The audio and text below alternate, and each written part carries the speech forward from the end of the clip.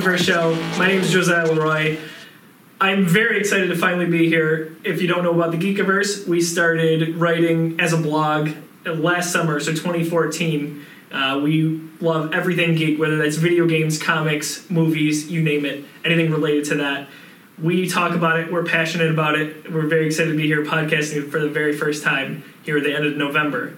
That being said, I'm going to introduce my panelists and my co-writers and teammates here. Jeff Pavlak, Lauren Leroy, a.k.a. Little Miss Funeral, Austin Brunner, Austin Brunner. Whatever you want to say, man. We just had a conversation about that. And my longtime friend and former teacher, Peter.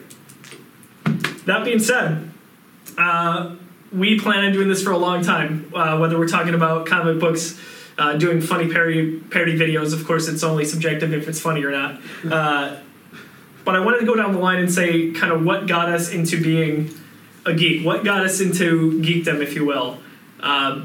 Starting off with right off the bat, I was 6 years old. My dad took me to see Star Wars when it was in theaters again. So they brought back the special 1997 editions of A New Hope, Empire, and Jedi. And that was it for me. That was a slippery slope, and I was gone. I'm a huge video gamer. Anything I just mentioned, comic books, you name it. I just love it. I could talk about it all day long, and that's why I plan on doing it. Jeff, is there a specific moment you knew that this is something you wanted to be a part of? Yeah, it's a long time ago. In a galaxy preferably. Something like that. Probably had to be when I was about 3.5 years old.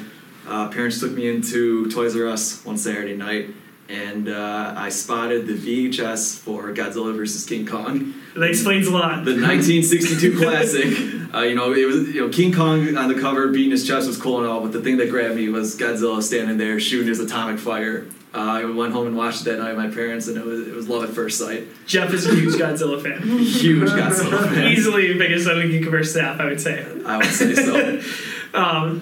That's a good story. Lauren, is there a moment, that, or maybe an individual in your life that influenced you?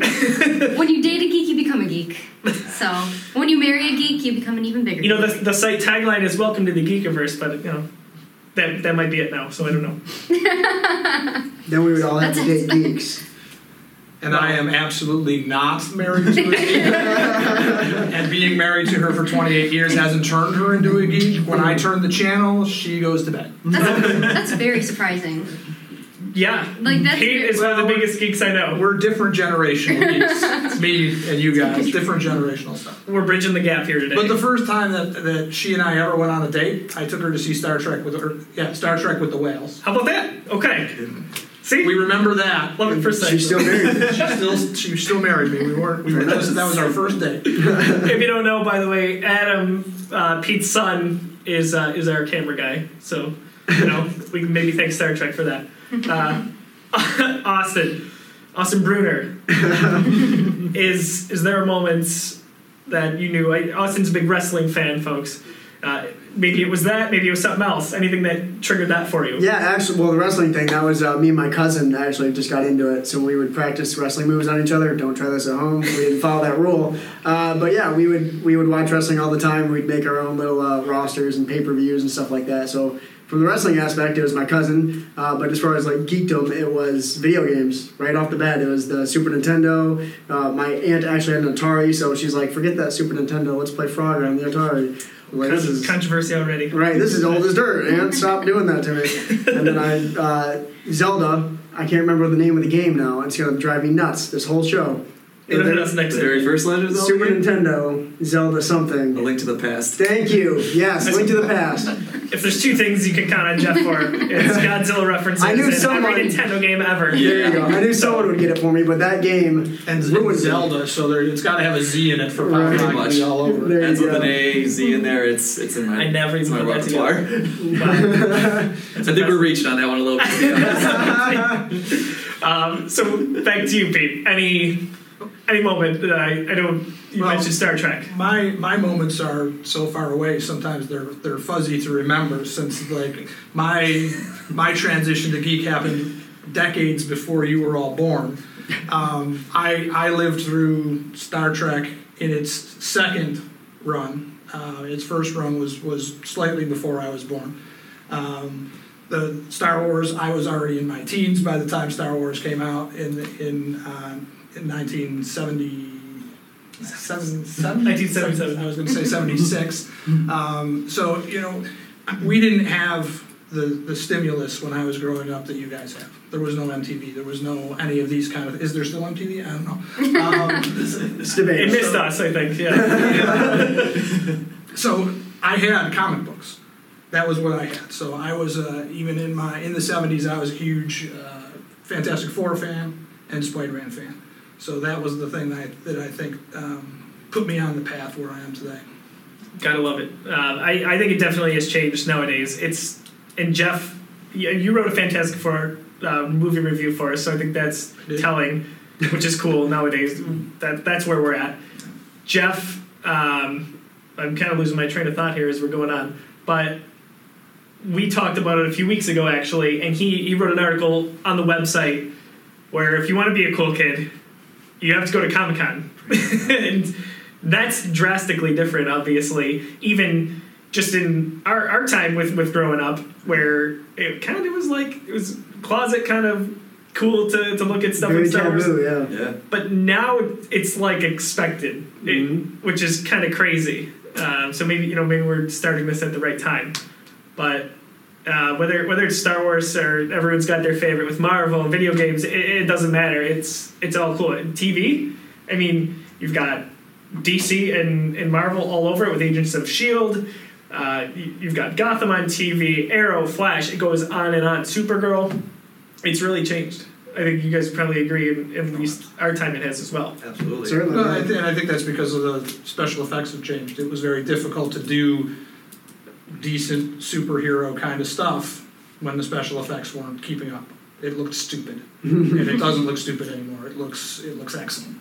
Cinematically. That's a great point. I mean, Gotham cinematically is, whether you like the show or hate the show, cinematically it's beautiful. I agree. The art style on that show is crazy. It mixes modern with vintage, if you will. I don't know if that's the right term for it, but in the way it's shot and in the scenes between, or basically transitions to where it'll show the city.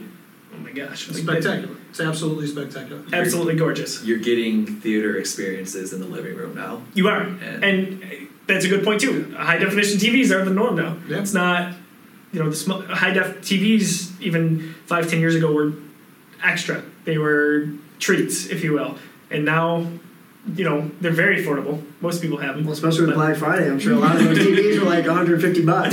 So. That's true. So maybe you got a good Black Friday deal. If you didn't come out like pummeled after if you didn't, if you left without a black eye, you were in good shape. That's what Black and Black Friday is Black Eye. Black Eye Day, I think is what it should be called. Going back to that, is there a favorite? Now that for today's podcast, we all brought our own chair. We had to bring our own chair to film this. We just got our studio in the last 2 weeks here. We've been hard at work and getting this ready for everybody. So we each literally brought our own chair from our humble abodes at home. Is there a game or movie that really stands out in your mind that's your go-to, that gets you excited about writing, talking about anything Geekiverse? Oh yeah, dude. Legend of Zelda, you know that. But the one in particular for me that's really, really close to my heart is Ocarina of Time for N64. When I played that when I was 9 years old, I believe it was about a year after it came out, so 1999, I was just so fascinated with that world, the characters, the adventure. I wanted to do my own kind of stories like that then, and that's what got the ball rolling for me to become an author. Jeff is an author. He's written... Have you finished your second book? I did, working through the third now. Okay. Why don't you give a really quick synopsis on that? Oh, sure. Jeff, it's incredible. They're amazing. Lauren proofread for Pete as well. Yeah, I'm still proofreading number 2 yes. right now. What's that? Fantasy. Fantasy epic. I don't know. Right there. Young adult fantasy A small epic. plug here for Jeff, but Thank you. No, really, by the way, this is awesome. This is shocking to me. Go for it. I do encourage you. His books are available on Amazon, but take First it away. one is I'm hoping to put all 3 books together next year into one volume and get that published as one big epic book. Quick synopsis, young adult, high fantasy. I wouldn't say it's like Lord of the Rings because there's no, army on army battles, but a lot of small adventuring here and there. Very much, honestly, inspired by The Legend of Zelda, those video games. Young hero, young heroine, a lot of magic involved, a lot of, growing up, growing pains for the young heroes, everything like that. I've always, me, I'm such a big geek, big nerd. I love castles, I love dragons, love We've magic. never noticed that. Like, you hide that pretty well. He does hide it well. Sorry, what's the name of the book? Because now I need to go to Amazon. Well, the name of the first book is called Echoes of Light. Okay. When I put all 3 books together, I'm going to be calling it The Luminous Legend. The Luminous Legend. Amazing. That's sprung that on me kind of randomly. It's badass. I think you could say that. That's exciting. I mean, to have your own book like that, have it published, it's in print form. It's not just digital. It's sick. It's been fun. It's been a fun ride. But do what you want to do, right? A lot more to do. A lot more to do. It's just the beginning. I know. Exactly. I'm waiting for number 3. Give me a couple more months. Give me a couple more months. So, Lauren, yes. any particular game, show? I know you and your cousin played N64 a lot when you were little. N64, Diddy Kong Racing, 100%. Diddy Kong. My cousin and I she beats me every time. It's embarrassing. Hours and hours and hours playing Diddy Kong Racing. Mario Kart's better. No, it's not. Yes, it is. No. Yes, it is. First controversy. No, I love Diddy Kong. I love Diddy Kong. Actually, we still have our N64, and Josiah was mad because we actually brought it out one day, and like the graphics were not it's hard to look par. at. Speaking of high definition, but it's one of those things that's like it's always fun, and it's always fun to go back to what you played when you were a kid. So yeah, absolutely. This is going to be really weird too, but Harvest Moon. I love Harvest Moon. Harvest Moon for N64, and I even play Harvest Moon on my Nintendo DS? 3DS? Yes, 3D. I have a 3DS and regular DS, but and I think I have it for both of them. It's been a while since I touched my handhelds, but same here. My Vita's been by itself for a while. But Harvest Moon is always, a childhood favorite into adult favorite. I mean, those are long-running classics, so those obviously aren't bad choices. Those will always be around, I think. Austin, anything particular for you? Yeah, for video game-wise, Pokemon. All right. I don't know why, but for whatever reason, when I was a kid, that was the thing. I had the cards, I had the Game Boy system, and then I got it for, I believe it was N64, Pokemon Snap. Take photos of all your Pokemon on these little trips and stuff. It was a very stupid game, but for whatever reason I played it. But yeah, Pokemon was always there. Crash Bandicoot, Spyro, yes. Stuff like that. Crash Bandicoot, Crash Amazing, yes. Yes. And then eventually evolved more into sports games, Madden, NHL, stuff like that, wrestling obviously. So it's just kind of been the whole realm of video games. And then I read your stuff, which, small plug for us, but whatever, it's cool. I read your stuff about Fallout and Star Wars, and I'm not a big Star Wars geek at all. I'll disclose that right away. But then I read your stuff and I'm like, I want to play Star Wars. I gotta play it. So it's contagious. Yes, it really it's very is. contagious. So the whole realm of video games, I'm down for anything pretty much. It seems like I'm the only one who didn't have I can't reference a Nintendo game as being my favorite growing up. So you guys are probably going to turn on me pretty fast. Pete, anything for you? I certainly can't reference it. You were my last game of being pivotal in my youth. Thank goodness. I mean, from a game point, it was probably either Space Invaders or Asteroids were the pivotal games Beautiful. of my life.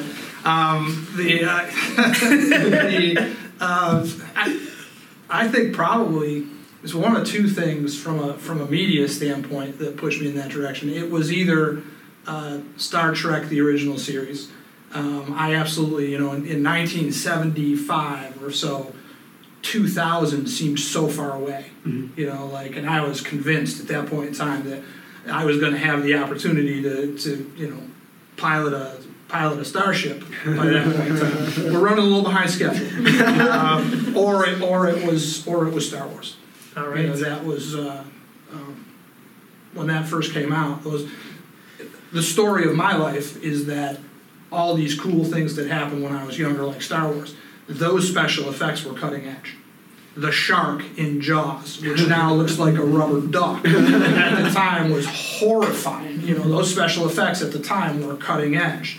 And just what we can do now is it's unbelievable to me. And it's nice that I lived through the whole transition. The evolution of it, if you will. You guys are talking about games that I've never even heard of. Pokemon, I remember, like my kids had Pokemon cards, not me.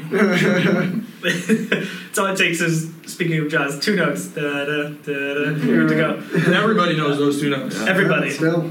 So those are all good points.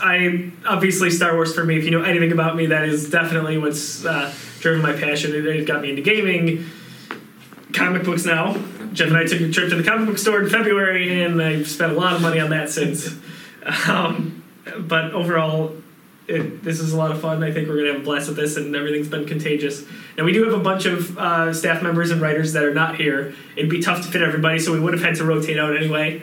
But Sam, Andrew, Sean, Chris Austin, Gene, I hope I'm not forgetting anybody. I'm sure I'll give a shout-out later on, but you'll see them making appearances as well. But as far as that goes, I look forward to doing this for a long time with you guys.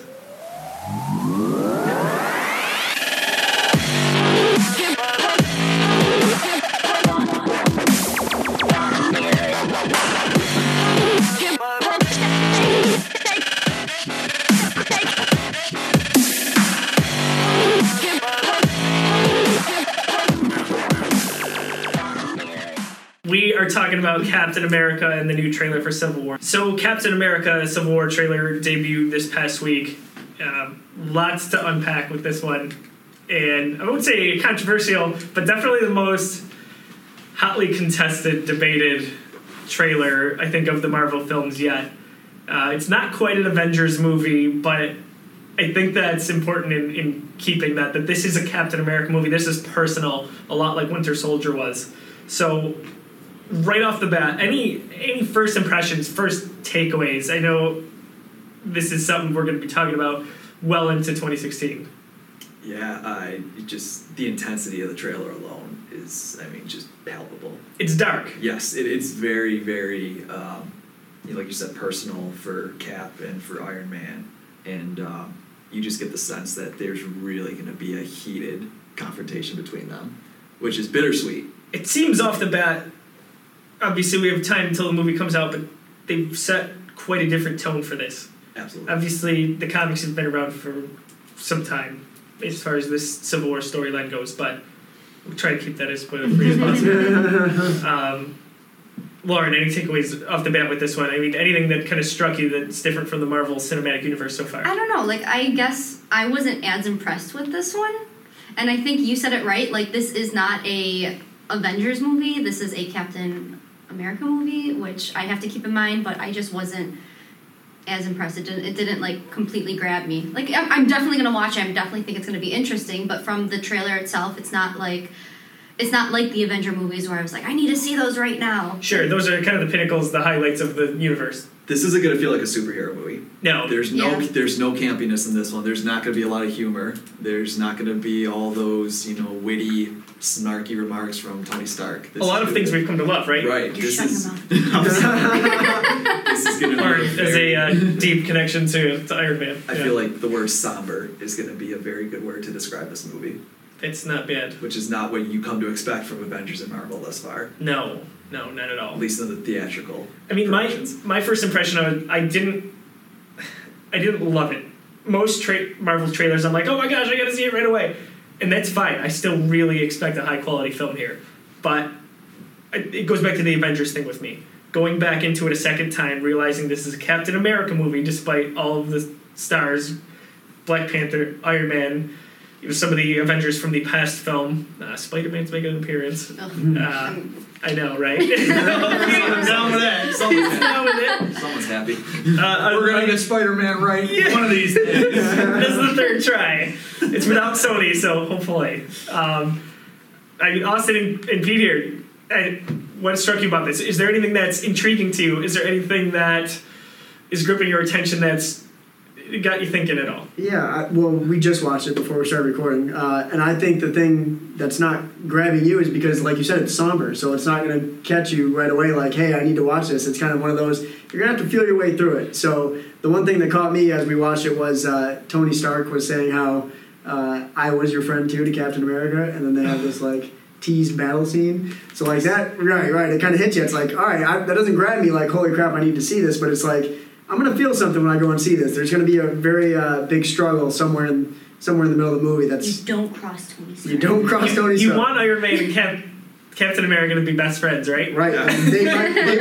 not never be. were. But they've never been best friends. They've never even been super like hangout buddies. Right. Do you know what I mean? Like They've been rivals within, there's right? always been the tension between the two Because of them. Captain America's the good guy and Tony Stark is He's the bad boy. pushing the limit guy. Yeah, Yeah. No, I agree. I mean, one would say the Josiah Leroy of the film, right?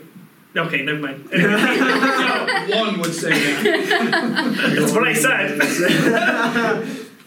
So, yes, that dynamic will play out here. Yeah, I mean, there's a couple things that are important when you start to look at it. I'm not going to make the distinction that it's a Captain America movie versus the Avengers movie because they're both star-studded, full of, like, this isn't the Iron Man movies were all standalone, right? Sure. Yeah. The Hulk, standalone.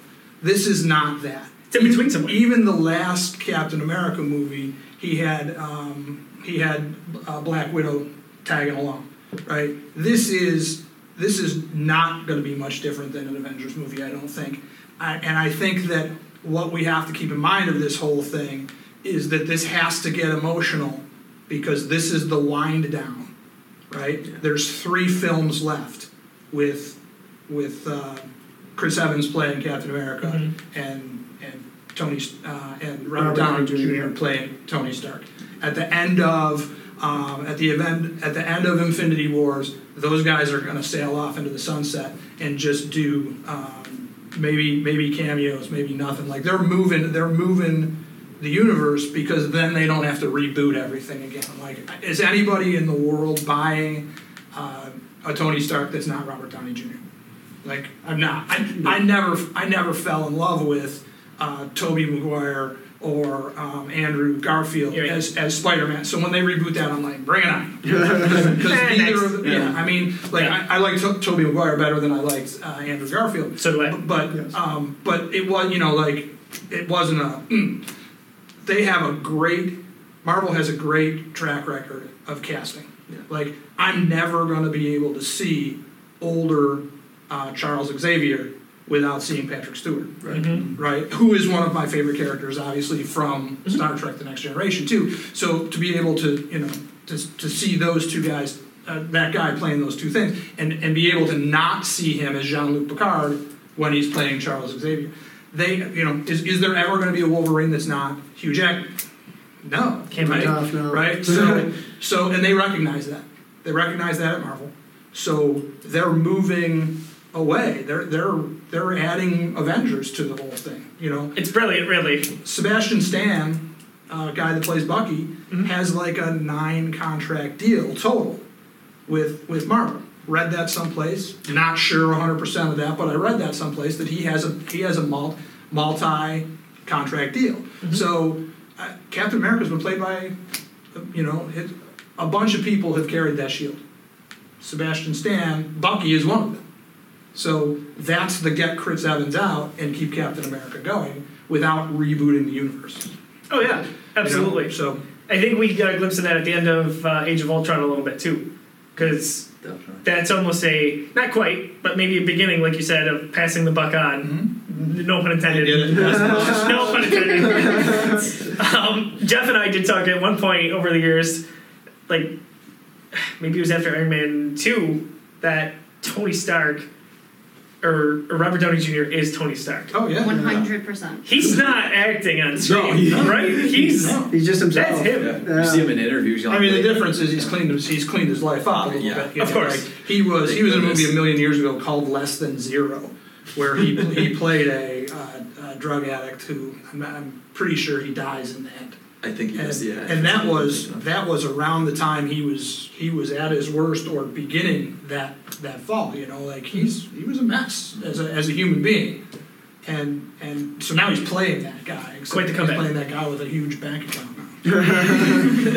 So like real life, probably. There's really something to say about the directing in the Marvel movies, and just going off what you said, the way the characters are just so perfect, the actors with the characters themselves. And I think Guardians of the Galaxy is another one that really highlights that. Yes. I mean, to get an ex-wrestler in Batista and make him Drax and make that character as popular and as effective as he was. I don't have a favorite character in Guardians of the Galaxy. How can you?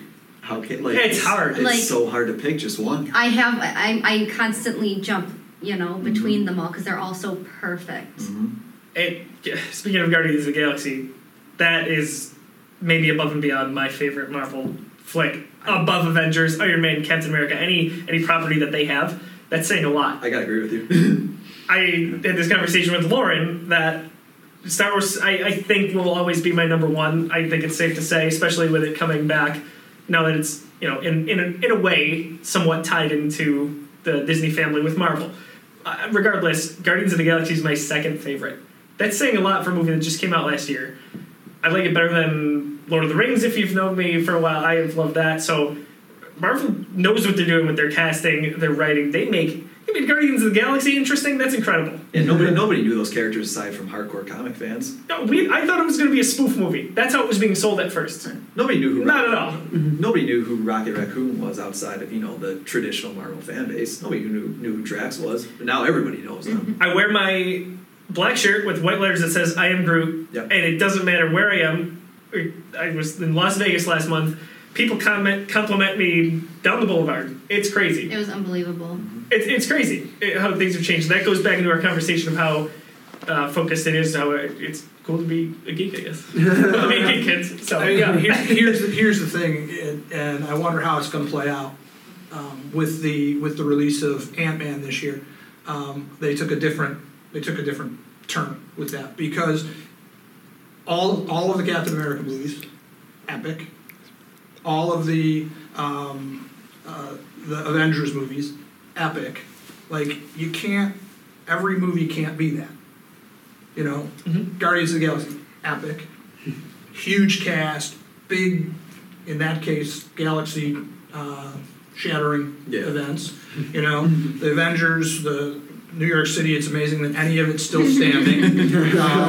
So it's like they're going to have to back some of this stuff off, and I wonder if they're going to do that with the Black Panther movie, keep in the vein of Ant-Man, where it's a smaller. I think so. A smaller, because I don't think the epic films are sustainable. No, and they may. I would say odds are they get old at some point. Oh, yeah, you can only. I mean, we love these films now, obviously, but how many times can you do the same story or same epicness, if you will? Well, there's only so many buildings in New York City. Yeah. Why are people still living there? I don't know. They keep knocking them down. Just an awful, awful place to be inside a Marvel universe. We haven't even gotten real Thanos yet.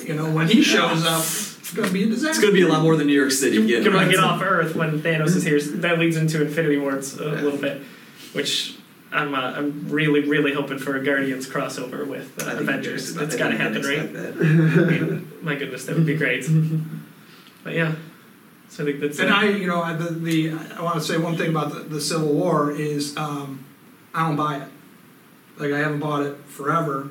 That this registration act is enough to turn Captain America and Iron Man into fighting in the streets. I Like the fact that they want to register superheroes. Right. Like I mean, you saw in the trailer, you saw that fight scene. Right. Right? Mm-hmm. Like I don't think there's anything that would turn those guys are trying to kill each other.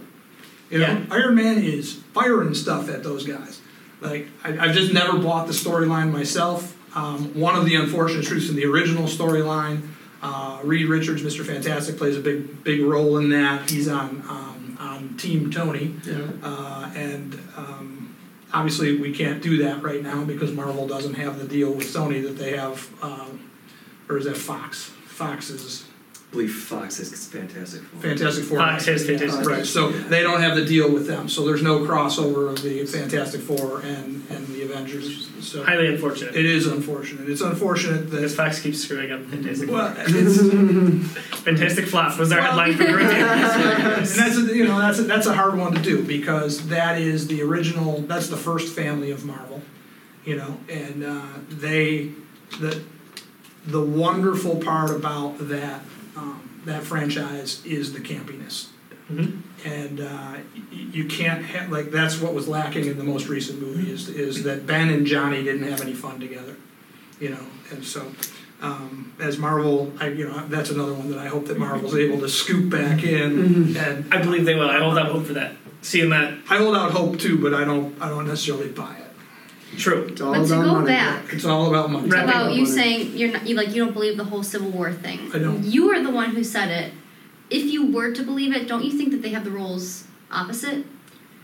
Yes, regarding Captain and Iron Man. Correct. What do you mean opposite? Like with Iron Man Captain doesn't want to be wanting registered. to be registered and Captain not wanting to be registered, being that Captain is more Right. of the He's Not to all say- America. All America does Stand everything behind your Right. government, right? As But opposed to Iron Man, who- the problem with that theory is that Captain America has superpowers and Iron Man doesn't. He's got a big bank account. He's got Ah, toys. good call. yeah, that is Right. a good point. So you can't have Captain America going, yeah, I don't think you can, saying, yeah, register me. You know what I mean? Like, I think that's why they chose the sizes that they chose in the whole thing, even back when they wrote the original, is because Captain America is, he's, Man-made. well, he's, through the whole thing, I've been interested to see, and I don't recall this when I was growing up, and maybe I'm wrong. Maybe I have a tendency to romanticize my youth. Like, I absolutely think MTV and SNL were way better than they actually were. We think they were too. So Material was awesome. So the thing is that I don't recall Captain America, and from the very beginning, from the first movie that Chris Evans has been in, he's not a happy guy. He's a very stoic guy, and I don't recall seeing that when I was growing up, because I was a big Captain America fan when I was reading comics in 1970, 1975. Like he seemed like my memory of him is a much happier kind of guy. And in the whole Marvel Cinematic Universe, he's very stoic from the very beginning. Yeah. And, Yeah, very, very straightforward, very How many intent on task at hand. Yes. times have you seen him smile? he doesn't. Not many. No, He he has a better doesn't. bone structure if he doesn't. Well, there's that. Well, before the movies came out, I would I'm sure agree. Kevin Page was saying that. He said, don't smile, your bone structure Don't doesn't smile. We're support gonna that. screw this thing up. All right. Those cheekbones, you just gotta keep them, But yeah, He's before these movies came out, I would agree. Like Captain America had this very happy persona, like "Go America, we're awesome, we're amazing." But like you said, stoic's a great word. Like he doesn't task at hand. He's very determined to do what's needed. Yeah. He's not trying to please anyone. It's with not his, necessarily towards America. You're right. He's kind of almost got his own agenda, or the best in mind for. Well, from movie number one, he's not Captain America. He's Right. You know what I mean? Like he's Captain himself almost. he recognizes, or in his mind, he thinks that the government and Shield and all of that is not necessarily a good thing. It's true. So, Think back to Avengers. His conversation on the the ship Yeah. oh yeah, absolutely, with Stark. absolutely. You're totally right. Take away that suit, and what are you? Yeah, everything out of you came from a bottle. Boom. Dave, So, Dave. last thought on Captain America, the emotional scene. So, right when Tony Stark mentions that they were friends, I know that gets Lauren. Just brings a tear to my eye. It's just hard. How can you turn away from him? It hits us all. Everyone wants to be friends with Tony Stark, right? Well, Bucky, though. Okay, so he's loyal to Bucky there. A colleague of mine said, I'm sure you guys have your own thoughts on this, he doesn't think that anyone's in the Iron Man suit there. Obviously, they're leading us to believe that that's Iron Man, that's Tony Stark fighting there. At the end of that trailer, when they're Yeah. okay. Do you think there's any credence to that, or do you think that there's someone else in that suit, or Why does somebody have to be in the suit? Obviously, in Right. past movies. Iron Man 3, Mhm. right? Or Ultron? I mean, what are your thoughts on that? I don't know where to go with it. Is it too early to speculate? I think that one's just way too early to speculate on that one. It's fun to speculate, and that's That's kinda obviously what we why do, we're right? here, right? But Now that you say it, I kind of agree. Like the way that was playing out when I was watching the trailer just before we recorded this, it didn't seem like that would be a thing that would happen. So I could see it where like the suit was taken over, or the suit has a mind of its own right there. It didn't sit right with me the way it happened. So maybe I can see Captain that. and Bucky are trying to take down a rogue suit. Yes. They are setting it up to be Stark versus Rogers. That's what it's always been. Yes. Speaking of which, we are going to have a podcast on this. Nick and Lou from the Geekiverse, two people, ironically, I forgot for the shout out. Sorry, guys. Are going to be the guys debating one team versus another. They've been talking about it in our group message, which I wish you could only see. And that's going to be really exciting. So I can't wait to moderate and probably sit far back from them just in case they throw down. Because we were once friends too. So, yeah.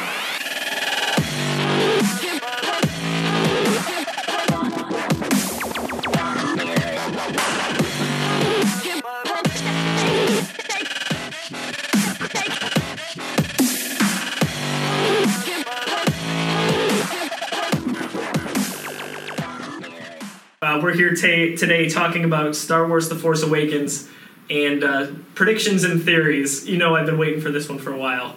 That being said, right off the bat, I wrote an article for the geekiverse.com regarding some of my thoughts that have been brewing since I've seen the original trailer. But with each subsequent trailer, I don't know if they're releasing anything that could be spoilery or if this is just J.J. Abrams and his trickery going back to Star Trek and him swearing up and down that Khan was not in Star Trek Into Darkness. Without further ado, He really wasn't. okay. So he wasn't lying. That wasn't Khan. That wasn't Ricardo Montalban. So, Star Wars. Rey is a Solo or a Skywalker. I say absolutely no doubt in my mind. Maybe 99%. Maybe there's a little doubt. I think she is a Solo. Jeff, what do you think? I'm not sure, but I kind of lean towards Skywalker, to be perfectly honest. Okay, I can see either way. That shot of Kylo Ren holding the lightsaber up to her throat, I just feel that, when I look at that picture, I get the sense that he's going after her for a reason. I don't think it's happenstance that they came together. Okay, you don't think... So, based on that theory, she could be Leia's daughter. You could be trying to get to... Uncle Luke, if you will, that way. Yeah. So, That's important to point out. Yeah. She shot him. She did. I think it's been set up since Daisy Ridley was announced as Rey. She looks like Shmi Skywalker. She looks like Natalie Portman. She resembles Carrie Fisher. Whether that's by design to throw us off or not, I will know in T-minus 3 weeks or so. That's kind of my own thought. Any other thoughts on Rey? Is she Skywalker or Solo, or is she a new character? Lauren? Not a new character. Definitely not a new character. Or an unrelated character, I should say. No, I still think that Leia and Han made a Rey. Okay. They made a Rey. Made a Rey. A Ray of Sunshine. She just, I don't know. Definitely, she looks like Leia's daughter, and when I see her, I just see Natalie Portman 100%. They could not have picked an actress that... It's gotta be. That resembles Natalie so well where it could not be related. Okay. Gotcha. Austin, are you in the same camp there? I have no clue. I was trying to help you out there. Yeah, I appreciate it. But knowing what I do know about Star Wars, I would say that because the characters are so similar, there's probably a swerve in there. So it's probably not what you think. Okay. That's me not having a clue and trying to get in there. He's going with the misled theory. Okay. Yes, misled theory. There we go. Pete. No, I definitely think that she's got to be she's the awakening force, I think. Okay. Force Awakens towards her. Yeah. I'm not sure whether she's a Solo or a Skywalker. But really, she's a Skywalker, right? Either way, she's a Skywalker. True. I'm going to be interested to see what the relationship between Han and Leia was. I absolutely assumed, as did I think a lot of people, that after 6 they got together. Well, the lore in the tons of books that came out said they did. Yeah, and they had 3 kids. Right. Mm-hmm. Where's number 3? Well, she's one. If I'm assuming she's one, I guess I should probably jump to that one next because that's a pretty good segue. Kylo Ren is also, therefore, maybe a twin, a Skywalker or Solo. There's a million ways you can look at this movie. A million. And that may not be an exaggeration. Is Kylo Ren Rey's brother? The family's clearly prone to dark times. I mean, Skywalker's made it tough. It's like the whole New York City and Marvel thing over again, you know? But then you have that whole, Disney took over Star Wars thing, so are they getting away from that universe and completely doing their own thing? That was my hope as well, but I think they're tying it back because this is their first foray into Star Wars. I think the world will explode. It'll look like the Avengers Battle of New York City if they step too far away from established canon. I think so too. I don't think they have any desire to do that. I think that, I mean, you saw the vitriol in 1, 2, and 3. Right. You know what I mean? Like people were furious. That's part of the reason that George Lucas walked away and said, "I'm not doing any more of these. Forget it. You people are, you know, like." And sucks. He was much nicer than me, by the way. This is my movie. Right. That's when you have a place called Skywalker Ranch, you can make your movie. So, you know, it's very true. Right. And I couldn't agree more. I mean, that's it that he had to walk away, because, I mean, he got a $4 billion check. I'm not going to play. He's got 4 billion reasons to be perfectly happy letting Disney walk away with, you know, and do it. But I don't think that they're going to do it, because I don't think that they want people to walk away from it, and people will. I mean, Star Wars fans are die hard, so I think it's going to stick pretty close to canon, and you know, we'll see what happens. I hadn't really thought of the idea of Kylo Ren as a sibling to Rey. I can buy that. I mean, the Kylo Ren debate is interesting, because my hope was that he was a brand new, unrelated character. That hopefully Rey was blood, and he was just some villain. Why was that your hope? Because I think at this point, I have no problem continuing on the Solo / Skywalker legacy to branch off into a different universe eventually. I think they can do either a trilogy or just a few movies here with the next generation. And harping on that point, I think Disney has all but shunned the prequels for the time being, because that was a sore topic for a while with a lot of Star Wars fans, understandably, I guess. I love the prequels. Episode 1, I could take or leave. Talk for another time. But that being said, I think that they have really harped on the nostalgia of the late 70s, early 80s. That Star Wars Battlefront, which just came out for Xbox One and PS4, that is 100% old trilogy. How do you think that they've shunned the prequels, other than what I consider to be the best decision of the whole thing, to go back to using real sets and real locations as opposed Big part of it. As opposed to CG? Mm-hmm. You know what I mean? Like I think that's important. I think CG should supplement, but not necessarily take over. And it's going to. I mean, if you've seen any set shots at all, there's green screens all over the place that they're sliding in there. But it's, you know, I think that was a great decision to make it epic and true to the original stuff. Mm-hmm. And I think that's also a high five to George Lucas. You know, like, we own your company now, but you know what you did the first time around that people really loved, we're going to do that again. Totally. You know? Totally. So, and, well, I mean, with regards to the prequel point, any media, whether it's games or comic books, any supporting novels, there's at least 20, I'm probably shortchanging it, novels tied into the era between Episode 6, Return of the Jedi, and this. There are 7 different comic book series, individual, whether it's Darth Vader or Princess Leia.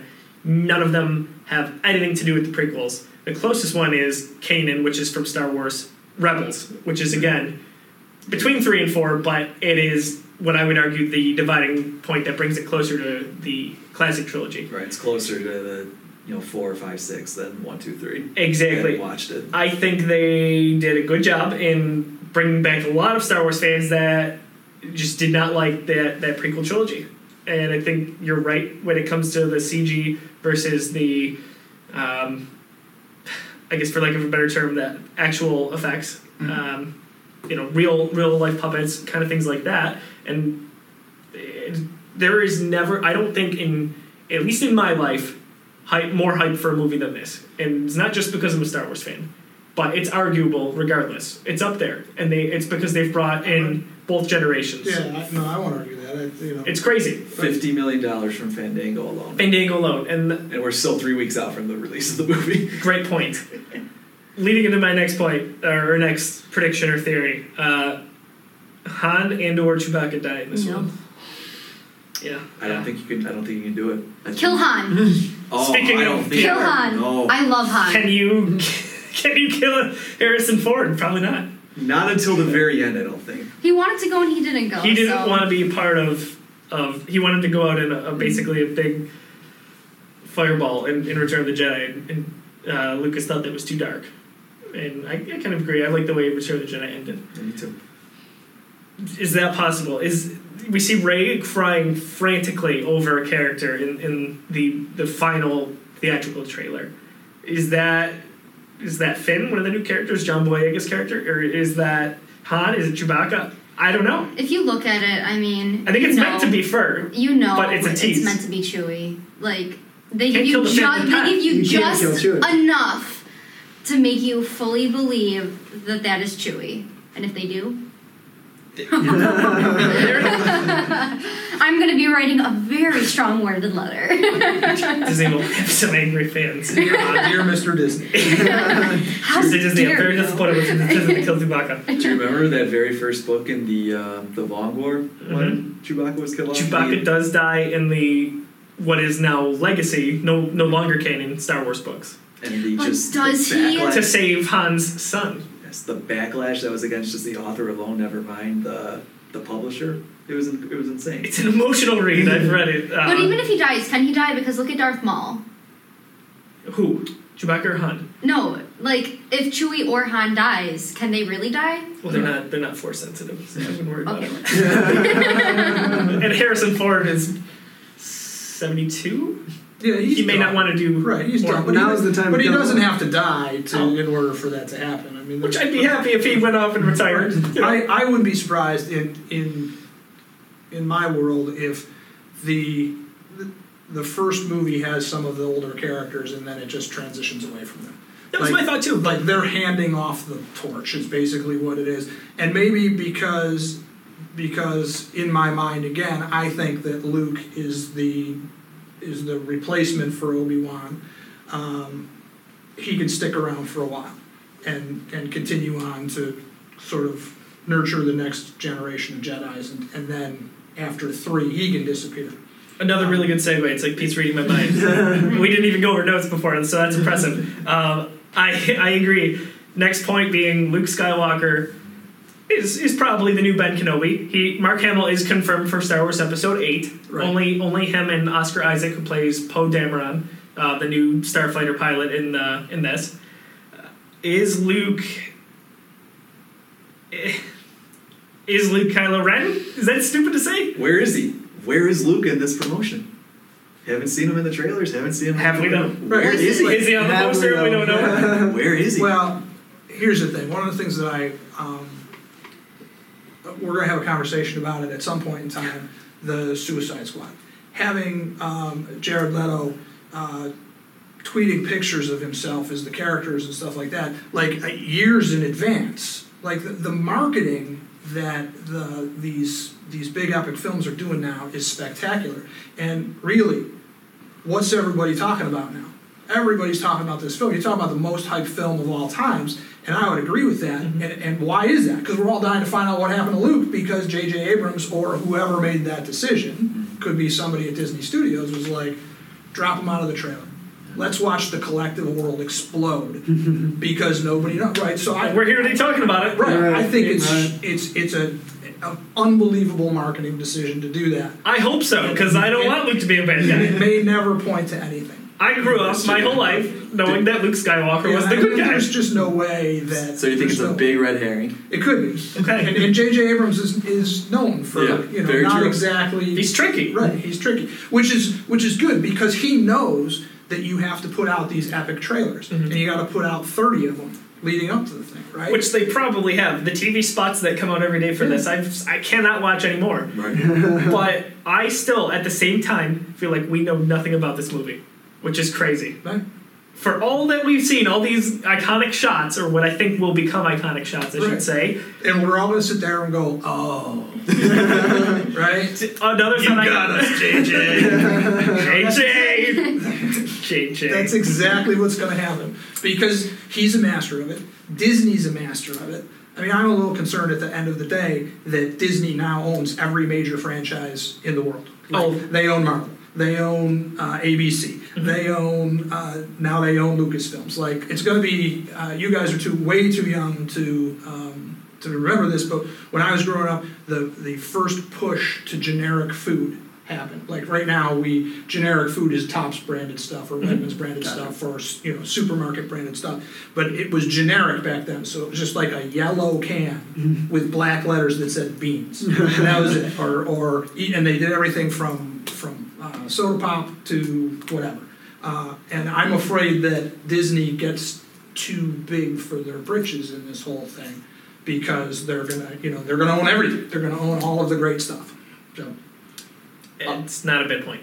I mean, Austin, like you said, you're not crazy into Star Wars like, say the rest of us are, but like, what's your... you stay in. Yeah. What's your take on it when you see just how divided and just how thought-provoking everything is from this, like from the outside looking at it? Yeah, now I want to see it, listening to this conversation, because like you said, there were a lot of, I watched the trailer just before we started filming, and there's just a lot of things that I do recognize from the little bit I do know of Star Wars. Right. And now that we're talking about it and how divided you guys are, I feel like we need to set up a little time and place where we can all go and watch it together, and then I can just pick your brains afterwards. Yeah. It's very intriguing how much division there is between you guys, because like you said, I grew up too knowing that Luke Skywalker was the good guy from what little I do know, and now that the thought... Still the good guy. Well, now he can be the bad guy. Right, now he can be the bad guy. My world could be rocked. And that would rock my world too, as not an avid Star Wars fan, as just like, a come and go Star Wars fan. So there's a lot to be wanted from this movie, and now I kind of want to see it. Even if it's $15. Jeff Lauren and I will be there 10 o'clock opening night. Actually, pre-opening night. So and it comes out on Christmas, correct? No. Oh, December 17th. Well, Christmas time. Yeah. Okay. Yeah. No, that's what we meant. That's like a Thursday. I'm trying to do math in my head. It's not good. If it did come out on Christmas, nobody would be celebrating Christmas in America that day. Star Wars would be bigger than Christmas. Yes. Did they cancel Christmas? Possibly. It's fine. The gift is being at the theater, right? My thought on this is... They postponed Christmas. December 26th, Christmas. See? Disney's taking over. Oh no, the major holidays! Can't trust Disney. One at a time, folks. One at a time. So I think Luke is ultimately good. I hope that doubt in my mind is just...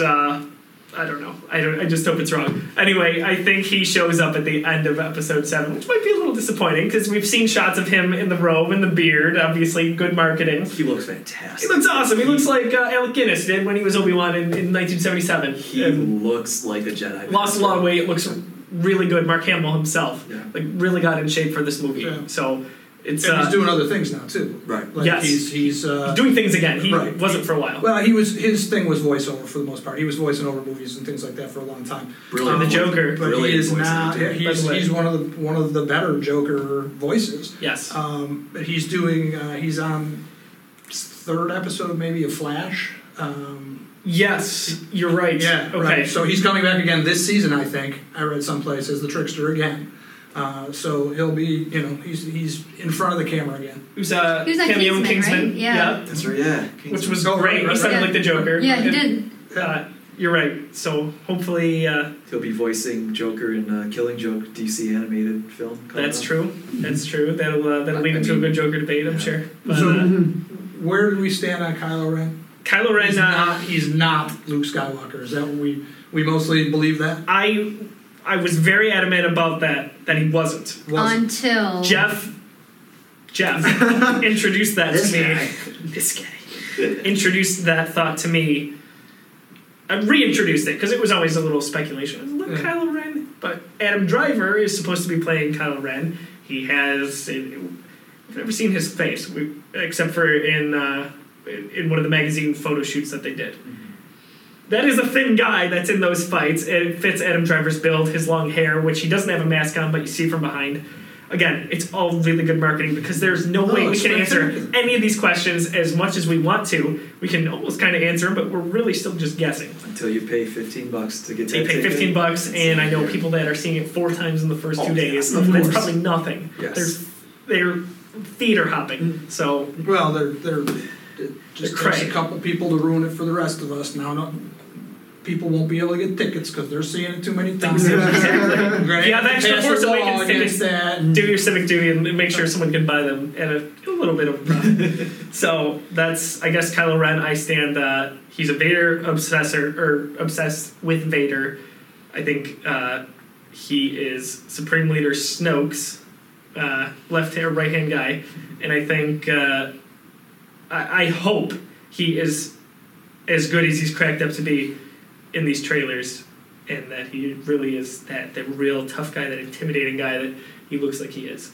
I hope that continues. Well, it's a hard mask to fill, if you will. Yes, it is. You know, we've had 6 or 5.5, 4.5 episodes of Darth Vader, Yes, and iconic. right.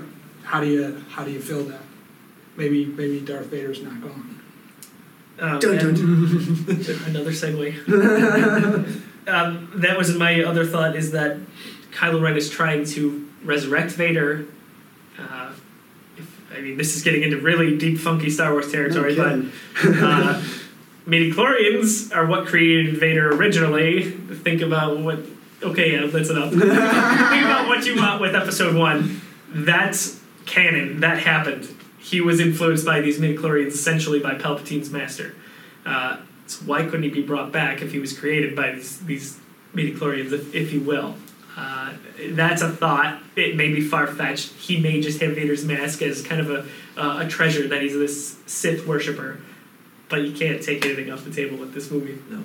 Not at all. Every theory is fair game. It is. It's crazy. I did write a piece for it. I will plug that. If you go to geekiverse.com, just search The Force Awakens. Leave some comments. I really do want to talk about this a little more. If you can't tell, he can go for hours about this. So. Yeah. Austin's already rolling his eyes. No, not in that way. Not in that way. No. I don't think you can bring Anakin Skywalker back as Vader. I think not only has he passed on, but he's also redeemed. I sure hope so. At the end of episode 6, you see him with his old friends Yoda and Ben, and so I don't see any good way you can bring Anakin back as Darth Vader, but I am holding out hope that Darth Vader returns, but more in the form of somebody picking up the mantle. Like Marvel, with different characters being different Well, superheroes. and like Darth Vader is such an iconic bad guy, and most of the galaxy probably doesn't know that. He's gone. Well, they probably, because we're talking about 40 years or 35 years or something after. What's that? They said about 30 years. Right. Okay. So they're probably like, I imagine like at Galactic Thanksgiving, they're like, "Where's Uncle Darth? Haven't seen him in 30 years." Right. So I think they probably okay with him gone, but there was very few people that saw that end scene where you see the 3 of them return. So I think at the end of the day, and I made this connection. If you guys are Princess Bride fans, Darth Vader as the Dread Pirate Roberts. Right. So somebody else, some other bad guy, picking up the mantle because he represents big, scary. You know what I mean? Like he's already got a brand. Exactly. So you don't need to start over as bad guy. You just need somebody who can step into that. And Where's your mouse? Guy behind the sheet, right? exactly. And it doesn't matter who the guy behind the sheet is. So Exactly. yeah. That's a really good point too. It's something Yeah. I had not really pondered. So I like that one too. More theories. More, we could go all day with that one.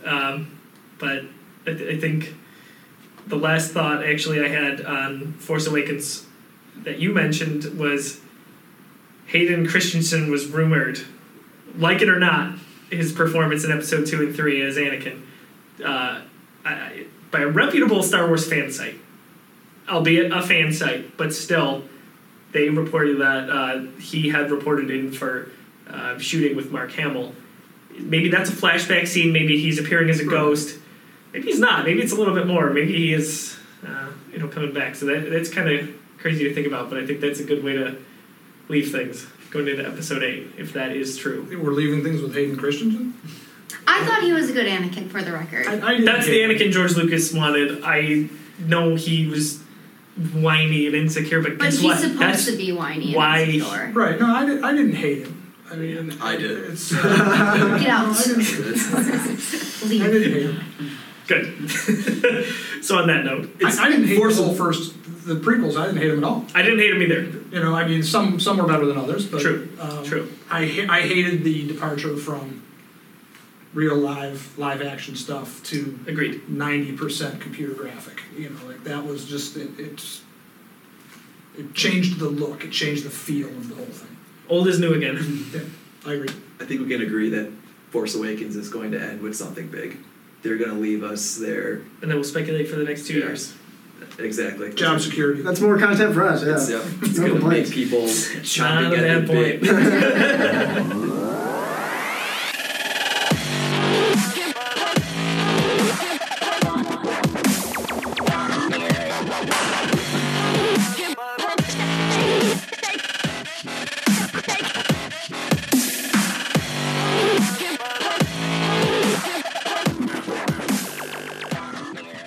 We're talking about an interesting theory in Star Wars today that has come up in the last few weeks. You've probably seen it on social media if you don't live under a rock. It is regarding Jar Jar Binks. Yes, we're talking about Jar Jar Binks, and that he was a trained Force user, was a Sith collaborator, and will play a central role in The Force Awakens. That all sounds ridiculous as a headline, but let me explain a little. First paragraph of this, it was posted on Reddit by Lumpaworo. It says, here I will seek to establish that Jar Jar Binks, far from simply being the bumbling idiot he portrays himself as, is in fact a highly skilled Force user in terms of martial ability and mind control. Okay? Furthermore, I assert that he was not, as many people assume, just an unwitting political tool manipulated by Palpatine, but rather he and Palpatine were likely in collaboration from the very beginning. Wow. And it's entirely possible that Palpatine was a subordinate underling to Binks throughout both trilogies. That seems crazy to me, but again, let me continue. Finally, given the above, I'll conclude that with an argument as to why I believe it is not only possible, but plausible that Jar Jar will make a profound impact on the upcoming movies and what his role may be. Any initial thoughts on that before I dive into this and unpack it? It's just hysterical, the thought of it. But it makes so much sense. You laugh at it and you think it's stupid, and then you read it and you're like, oh, maybe that's not so stupid. No, after you read it, you have to go back and watch the movies, and then you're like, oh my gosh, it all makes sense. Like those parts where you think he's being stupid. We'll tweet the link out to the actual article. It's follow us on Twitter at @_Geekiverse. Facebook.com/Geekiverse. It is really quite a read. It does take a little bit to get through. First, I'll try to summarize the bullet points. First, it says, let's establish Jar Jar as a skilled warrior. Not crazy, right? We see him in episode 1 on the battlefield. He has his Gungan army that he goes through. Jeff and I had talked about this a little too off air. Yes. Certain things, like when the droid attaches to his foot and he's flying around, he's hitting everything in sight. Is he doing that on purpose, or is he really that clumsy? Any thoughts there? It is kind of funny that, he bumbles through that entire battle where, there are literally laser shots going in every other direction, every inch of the air, and somehow, just by happenstance, he comes out unscathed. It is a little fishy. Maybe this is the swerve I was talking about in the previous episode. Yeah. Jar Jar Binks is the hero of the whole thing, and we just realize it now. Or villain. See, here's the twist here. Oh, see, good point. Austin was telling us he's not a Star Wars fan, so there's 2 big plot twists right there. He likes Star Wars, he's just not. I don't know. He just doesn't know it yet. Yeah. That's what I say about everybody. Jar Jar is going to show Qui-Gon and Obi-Wan his village underwater, Otogunga. How he goes to jump into the water. He does just dive into the water. He jumps up and does a flip, and he dives into the water. Where can somebody who's honestly that clumsy do a move that requires such skill. Another thing is when he first meets Obi-Wan Kenobi and he is on the ground and he goes to jump up, he doesn't just get up, he like does this back flip jump up. And is it because we're led to believe he's kind of this amphibious creature? That's what it seems like it's supposed to be, but maybe it's not. But when you look at his clumsiness as opposed to these moments where it doesn't make sense. So that jump is compared to in this article, Zuquan comparison. Please forgive me if I say that wrong. It's Zuiquan, which is essentially an ancient form of fighting in real historic culture, which this explains a little better. But for the sake of keeping time, is this crazy right off the bat, Pete? Well, here's the thing. Jar Jar was a lightning rod for Star Wars fans after the prequels. Is everything that's wrong with the prequels? It comes back to him. Well, I disagree with that. I actually I enjoyed sarcastically. I enjoyed I enjoyed the prequels, and I enjoyed Jar Jar for what he was. But Disney has now taken over, and George Lucas has nothing to do with this. Is Disney willing to reimagine this thing that was really the biggest lightning rod for the first set? Are they willing to bring the lightning rod back when they know that the diehard fans absolutely couldn't stand that character at all? Quite a risk. That's what I think, and I think you'd have a tough time I'd have a tough time believing this wasn't leaked if he was coming back. Yeah, and there are certain things in the article that points out 3 different occasions where they say he's using force persuasion, subtle waves of his hand when he says certain things, to the Bombad General underwater, to the Senate, which was Jar Jar Binks in the Senate. If he's so insane, how is he hanging? He's from the same planet as Palpatine, the ultimate bad guy who we think is behind everything in this whole awful time in the universe. And that Jar Jar and Palpatine are co-conspirators. Now, they said, why would Palpatine still hang out with Jar Jar in Revenge of the Sith, Episode 3, if he was just this clumsy, bumbling idiot? Thought is that, they were kind of together in on this plan. And the overall summary of this article is that Lucas always wanted symmetry between both prequel and original trilogies and stated that many times there would be. And if you look at it that way, there are. So in the prequel or the original trilogy, we meet Yoda. He's an idiot at first, but it's very, very short-lived, and we realize how crazy awesome he is as an old Jedi Master. Now, is episode 1 Jar Jar's way of being that idiot too, albeit a full movie? I don't know. And then they think that George Lucas chickened out after the awful backlash of him after episode 1 and changed course, bringing in Christopher Lee as Count Dooku. It really holds some weight, as crazy as it might be. Well, even if Lucas chickened out, right? Mm-hmm. Is Disney going to take that risk again? No. I say no. But we have no idea for episode 7, Force Awakens, who Supreme Leader Snoke is, who's played by Andy Serkis, who was Gollum. Voiced by him, but he's an all-digital character. Jar Jar was digital for what it's worth. I'm not saying that points to anything. I just think that's... I could see Lucas seeing this, having 2 films to go, where he's got to establish Anakin as Vader, and say, no, I need to change course here. What do you think with that, Jeff? It's really tough to say. There's times in the production of the prequels where we saw Lucas was incredibly stubborn, and regardless of what any kind of backlash or criticism he got, he stayed the course with his ideas, which is both admirable and also maybe a little bit foolhardy at times on his part. Like I said, it's just the whole idea is so hysterical to me. Just could you imagine Jar Jar coming in, talking like he did one moment, and then the next moment, yes, it was all me. I was behind this whole plan. Just suddenly twisting his mustache as he goes. Exactly right. The concept is just hilarious. That's why I just love the theory for that. No bad guy's name could be Jar Jar, right? So I think as crazy as it is, it is an incredibly in-depth theory. I very much encourage you to read it. We'll also post a link on our Instagram, same as the Twitter. It's @_Geekiverse. It is very interesting in certain things that are mentioned that are not as significant, but may end up being important if the theory actually holds weight. I will say, after reading this article, Lord and I watched the entire saga. We had planned on doing it leading up to Force Awakens anyway. But I encourage you, watch episode 1 again. Look at Jar Jar and tell yourself he's Palpatine's boss, which is nuts, right? It's crazy to watch. It really is. Everything that is in here seems justified. So I encourage you, I know a lot of people are saying, I'm not going to watch episode 1, that movie sucked. But guess what? It gives you a new light. Takes away that edge and makes it a little darker. I want to be one of the people that can actually sit down and watch these things and go, hey, I got this idea. We need our own theories, right? You know what I mean? That's incredible that somebody could pull that out of that and go, yeah, this is, and make it legitimate.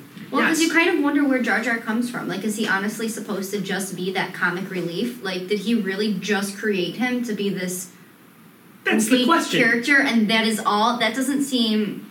Yeah, but I mean, here's the thing. Again, I go back to the CG in 1 through 3. Is there's a cool sense of humor and campiness about 4 through 6, right?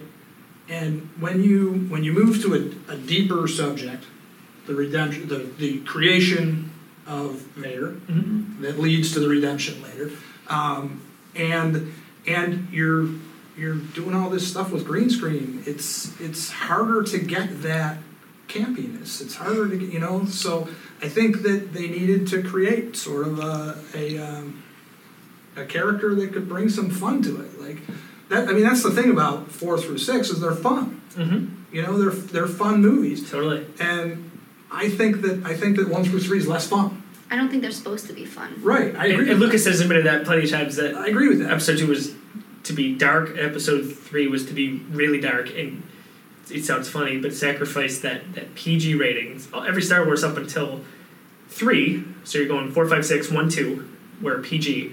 Episode 3 was PG-13 because of the Anakin lava scene, which is intense. Right. And then Force Awakens, for what it's worth, is also Well, and there's there. this push that I don't understand.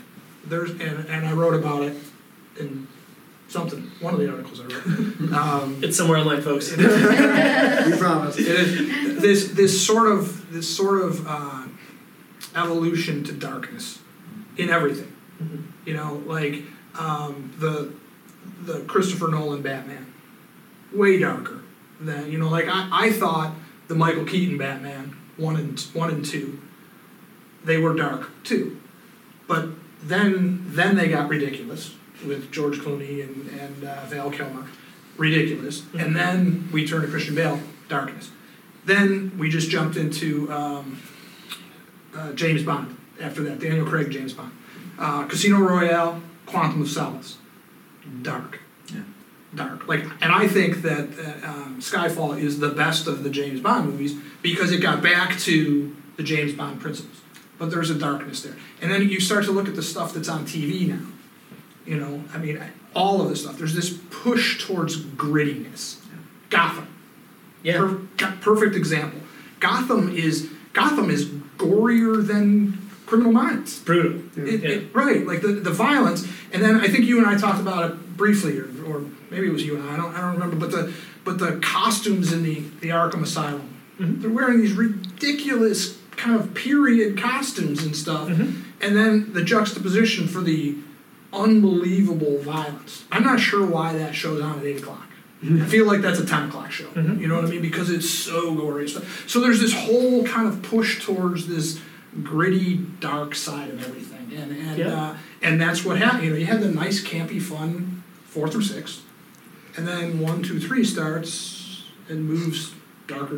Interesting that they took, when he was like, I want to do a prequel, he picks Darth Vader to do the prequel instead of Obi-Wan Kenobi, or you know what I mean? Like he chose the dark subject matter, Which he had thought from the beginning right. that Star Wars is really the story of Darth Vader. he had been in public, and maybe he changed his mind many times on that, but he said it's really the tragedy of Darth Vader. But over it was, the 6 you know, films. like 4 through 6, that it wasn't. You know, But like Lucas didn't see it that way, right, which is crazy. And he owns a ranch called Skywalker Ranch, and I own a little house that's. He can do whatever the hell he wants. Right. And again, 4 billion reasons to do what he wants, right?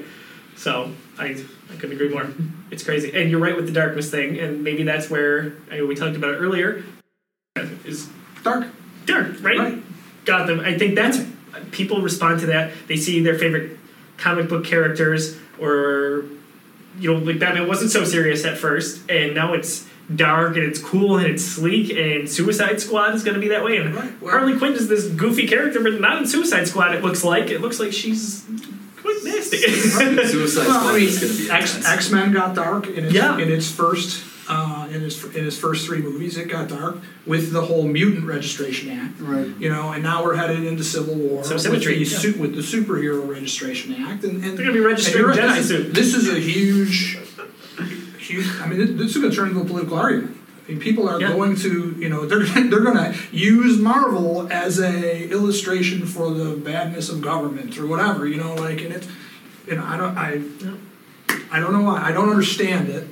We look at it for what it's worth and what it is. I think it stays fun. Gritty, But and you're right. So, and I wonder how much of an effect that has on people's day-to-day lives, when all you see is shows like Criminal Minds, where every bad guy is worse than the last bad guy.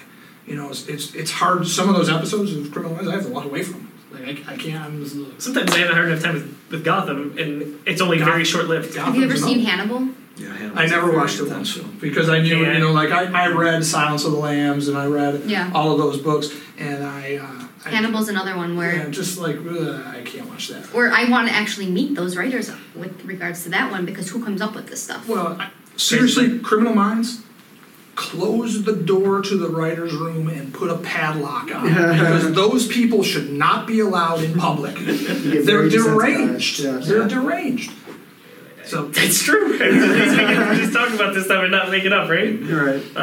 But I think that's... I don't think we'll see that kind of grittiness with Force Awakens, though. I don't either. I think there is a dark undertone to it, but extent. I think they have captured, only speaking from the bunch of trailers we've seen, what made that original trilogy so awesome. Showing the Millennium Falcon fly through with its new dish on there. Showing Han and Chewie at the end saying, I think we're home. Mm-hmm. Come on. I mean, they're doing a good job. and there's certainly that there's that campiness when BB-8 too. when Han BB-8 is hilarious, freaking adorable. and when Han hands the lightsaber or whatever, it says, "I think you're going to need this, kid," or something like that. There's more of that campiness that was prevalent in the first 3 films. Couldn't agree more. And J.J. Abrams has a track record of really balancing gravity, like seriousness, and lightheartedness with his productions. I agree. Which is why it's the most hyped film Yeah. in your lifetime. You heard it first. I think Jaws was mine. So from Jaws to The Force Awakens, I think that's all the time we have for today. Check us out on social media, on Facebook, facebook.com/Geekiverse. Twitter is @_Geekiverse. Same for Instagram. And I think we'll have some more fun talks here in the future. That's all we have for today. Signing out.